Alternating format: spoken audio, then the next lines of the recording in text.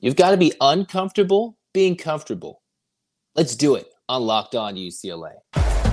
You are Locked On UCLA, your daily podcast on the UCLA Bruins. Part of the Locked On Podcast Network, your team every day.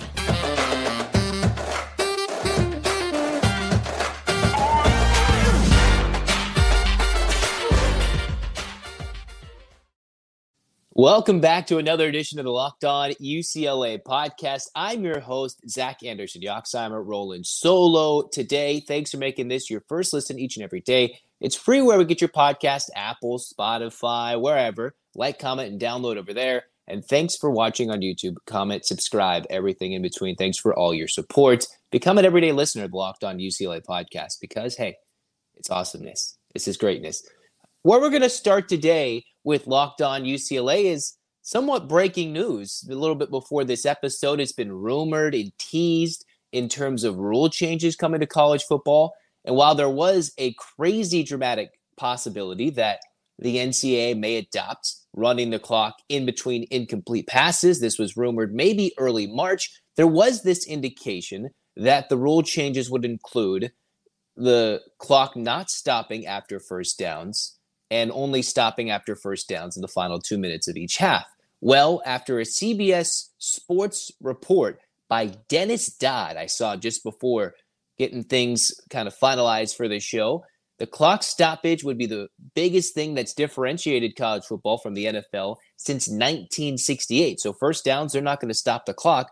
So what does that mean for UCLA moving forward? One of the more dynamic teams. Chip Kelly emphasizes so much on speed, quickness, learning plays, going quick, 9-minute sessions, and you play and have 24 plays done in a spring practice in the middle of April. And that's not even in the thick of things in fall camp, which we'll talk about in a few minutes.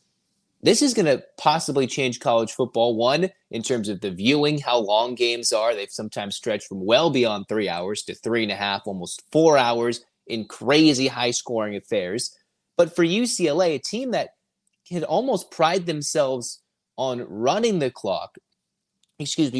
ball like they did last year a lot, how do you tailor your offense to being up-tempo, quick, moving the ball? You stop the clock every time you get a first down. And does that actually affect what UCLA is going to do going forward, considering everything's just going to keep running? From all the indications, it doesn't look like the incomplete pass running the clock rule will be implemented, but it seems like a matter of time, according to the CBS Sports report, that the NCAA will officially approve this new rule coming up in the new season. So, and this will be adopted coming up pretty soon based on what I've been reading. Initially, the way the game might be slowly pushed down is the fact that the reduction of plays will come down to nearly 7 plays per game. And for UCLA, all they want to do is get plays in, and run up-tempo offense. And we can see how explosive they've been over recent years, especially last year in 2022 and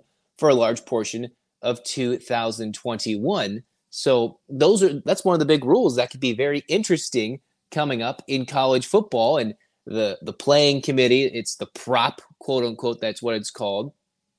And if they change these rules, one just wonders how Chip Kelly will adapt. Is it still up tempo? Do you slow things down and run the football?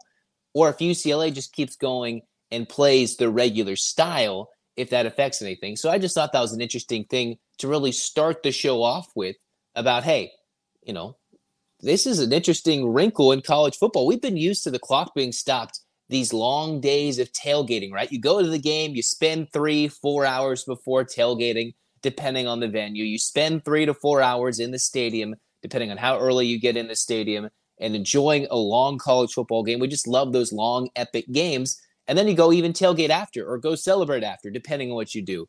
So this could kind of change not only just the game playing experience, obviously, but the fan experience, the whole viewing experience in terms of trying to shorten these games into windows that fit more like 3 hours, closer to NFL game times in terms of trying to get that 3-hour window, as opposed to just let's play it all day long like we had that crazy LSU Texas A&M 7 overtime game a few years ago. And now they've changed the overtime rules. So they're just trying to lessen the impact, shorten these games.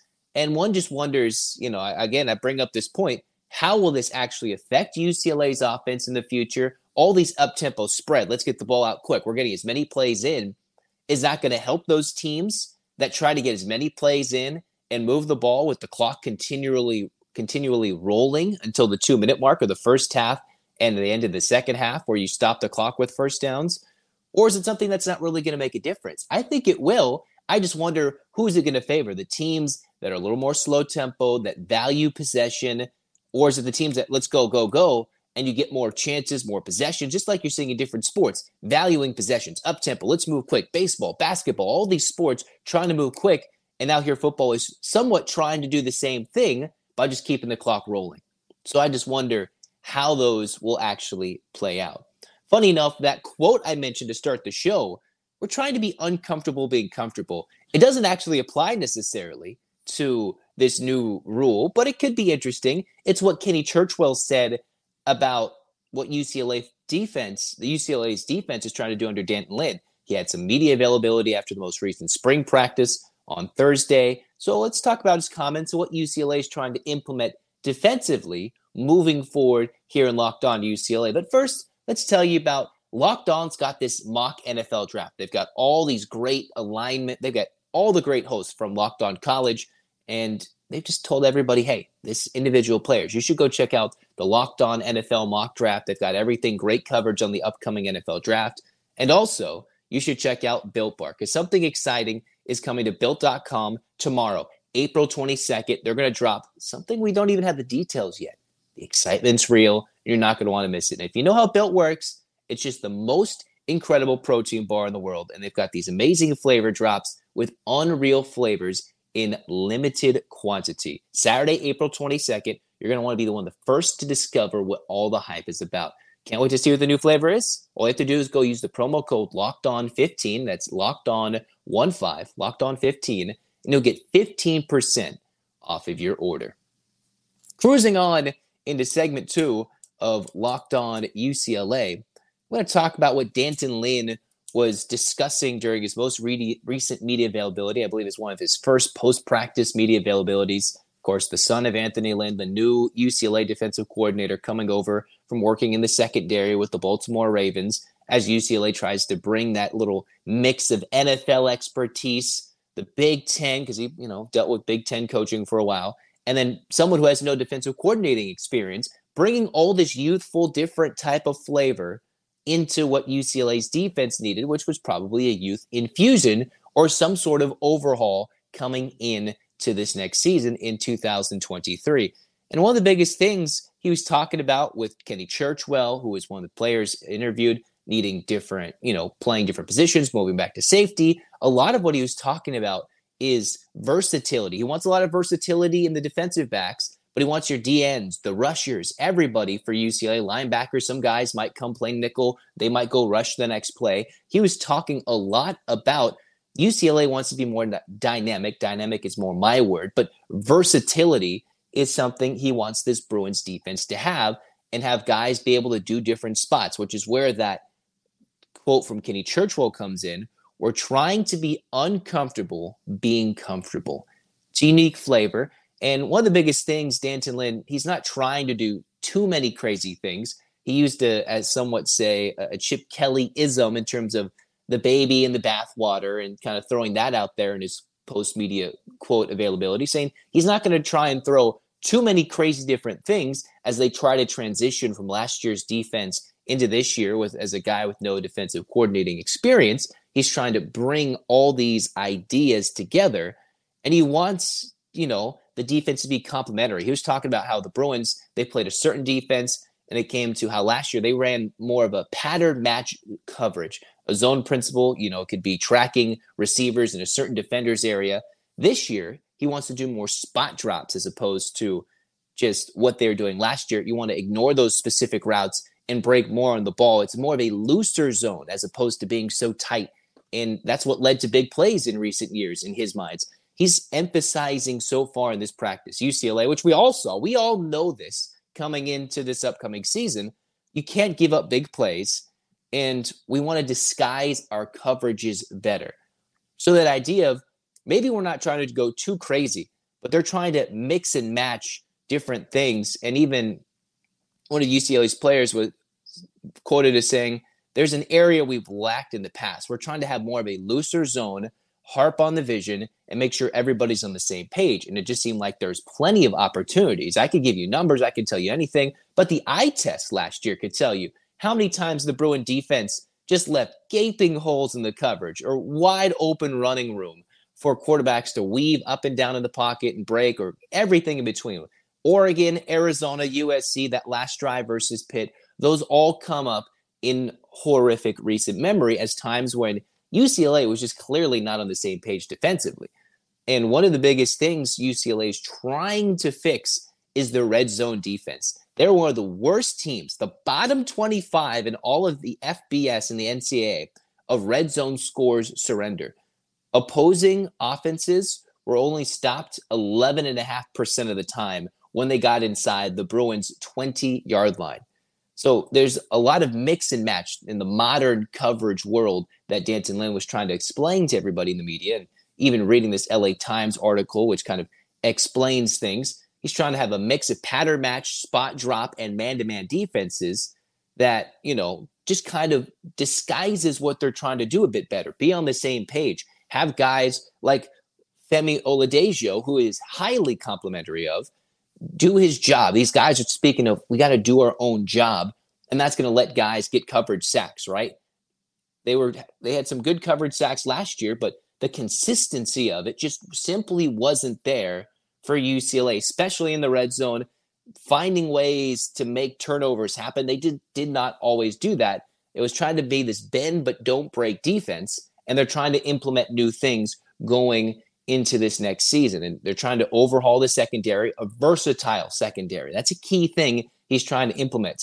One guy might go play safety. He might go back and be a nickel. He might go play as a corner. These are all different things D'Anton Lynn is trying to implement. And some of the UCLA players are saying they're trying to make this defensive meeting room like an NFL room, the expertise from the NFL, while also transitioning the terminology, the concepts into the college game. Because D'Anton Lynn says, hey, it's a little different. You're looking at the wider hashes. I came as soon as I went back and forth choosing between going back to Baltimore or coming to Southern California. And I got here. I loved it. And he went back and watched all this game tape from 2022 and saw how the different things that broke down for UCLA's defense really hurt UCLA's chances to get deep into that season. So the big thing is learning how to apply what he's learned in the NFL, really retool the secondary, and kind of gives UCLA a very new look without necessarily changing so much conceptually. There's still going to be a lot different there's going to be a little different in terms of look for UCLA. They're not going to do too much craziness. They're tweaking little by little, and we'll just see how the Bruins look like in the upcoming 2023 season. And, D'Anton Lynn's not trying to give too much away in media interviews. He's not going to be like this, and be super vocal about what he's trying to do, but he's obviously making tweaks and he knows what some issues were. And he's just trying to understand the transition from the NFL back to the college game and understanding, hey, what is going to work for UCLA? That's enough riffraff about UCLA football because spring practice is more than halfway over for the Bruins. So there's only so much that he can do in terms of implementing new systems, getting guys in, and then you got to go through the summer camp and the fall camp and prove yourselves yet again when it's time to get ready for UCLA football in the fall in early September against Coastal Carolina. We're going to cruise on to Locked On UCLA's third segment and talk about, hey, UCLA baseball has some crucial weekends coming up in these next couple of weeks because they've got, first and foremost, got USC coming to town. They have a big, I guess I shouldn't say coming to town. They are going to USC. They're going to Dato Field. And for the Bruins, these are two weekends where, despite their struggles these last few weeks, a lot of the rankings, even within the last couple of weeks, have had John Savage's team as something that could maybe be a host in the opening round, in the regional round of the NCAA tournament. And if you get ranked high enough, dare I say, potentially in line to host a super regional. The Bruins haven't been that consistent nor that good in my perspective in terms of getting that type of respect. But coming into the weekend, they're amongst the top half, the upper third of Pac-12 play. They're behind the likes of an Arizona State, who's been on a surge for the likes of the last few weeks, despite a slow start. They're just behind Stanford, but with UCLA having a canceled game and a tie in their record, they are 3 wins behind both Stanford and Arizona State in the Pac-12 standings as they try to jump up. They're just ahead of Oregon. They're just ahead of USC. UCLA's 8-5-1 in Pac-12 play, while also being about 21-11-1. So they got to play USC, who's on the verge of just behind them, surpassing them in the standings. And then they've got to play Stanford, and those are back-to-back road series for the Bruins. This is moving time for UCLA. Of course, you got all the emotions, what should be good weather, warmer weather, I should admit, but good weather. And how can UCLA respond after only taking 2 out of 3 against Davis, struggling a little bit in these midweeks recently? They just haven't been a solid ball club. Kyle Carrow's finally returned from an ankle injury. They're still looking for Jake Brooks to be that guy that was a true dominant force earlier in his UCLA career, despite getting the Friday night start. They're looking for more consistency in the rotation and more consistent swings from their top bats in the lineup. And when your best pitcher and your best player are either not producing or hurt and out of the lineup, that's really going to hurt what you're trying to do in the upcoming season. But still, hey, this is the middle near end of April. You've got another month plus to surge forward and turn yourselves into a true title contender. Hey, the last few years, it hasn't always been the team you expected to win. It's been a couple of Mississippi schools that went on big runs and came out of nowhere. Of course, SEC, yada, yada, yada. But they came out of nowhere and ended up winning the title, winning the championship, all these things that they earned in late runs. So it could be a late run by UCLA. Just got to tighten up the ship, play better defense. You know, earlier in the year, they're one of the best teams in the country, fairly early, when it came to ERA. That's not necessarily the case at the moment. But here UCLA is coming off a 12-4 loss to UC Irvine, another team in SoCal that's been scuffling.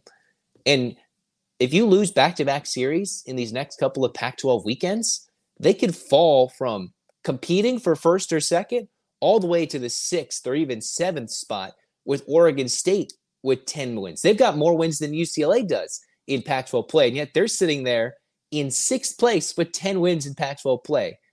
There's only 2 teams that have more wins than Oregon State in Pac-12 baseball play, and yet they're sitting in the middle of the pack because of all the games and all the losses they've had. UCLA still has to play ASU, Stanford, and USC. Those are all teams that are just around UCLA in the standings. If they really want a chance to win the Pac-12, potentially solidify themselves as a regional host, you got to go on a big surge here. This is a chance where they've missed against Utah and Washington State, and its sweep, the lack of a sweep against Davis, have really put a damper into the UCLA resume, and now they just got to find a way to get better. Again, USC, UCLA, they already played once. The Bruins beat them in the SoCal Baseball Challenge at Jackie Robinson, a non-conference series earlier this year, I believe in March, mid-March, early March. But this is different. It's Pac-12 play. The Trojans have gone up and down. They've got one of the best players at hitting triples this year in Austin Overn. They've got just about everything that can click their way. This is a much better Trojan team than in years past, especially this year compared to last year. They've got a much better vibe about them. So the Bruins must be ready, and the Cardinal are looming in the next weekend. I can't emphasize this enough. These are big weekends. We'll recap it come next week, talk more basketball news and more football news and everything in between for Locked On UCLA. In the meantime, UCLA fans, thanks for tuning in. Thanks for making this your first listen each and every day. It's free wherever you get your podcasts. Locked On UCLA podcast. Download it. Get it on your audio platforms. Subscribe and download on YouTube. Comment. Thanks for your support. In the meantime, UCLA fans, become an everyday listener. If you become an everydayer, you're going to hear all the topics. Monday, we're going to get to the big news on Monday morning. We don't even know what that might be yet. We're still waiting. But if there's big recruiting news, or if someone decides to drop out of the NBA draft for some reason this early before all the combine workouts, we've got it all. Transfer portal news. It's been a little quiet. Ade Mara. It seems like he might be a Bruin any day now. We're going to talk about all those things coming up on Locked On UCLA. Hands up, Bruins fans. 8 clap time. And 1, 2, 3, 4, 5, 6, 7, 8. UCLA. UCLA. Fight, fight, fight. This has been Locked On UCLA. Go Bruins.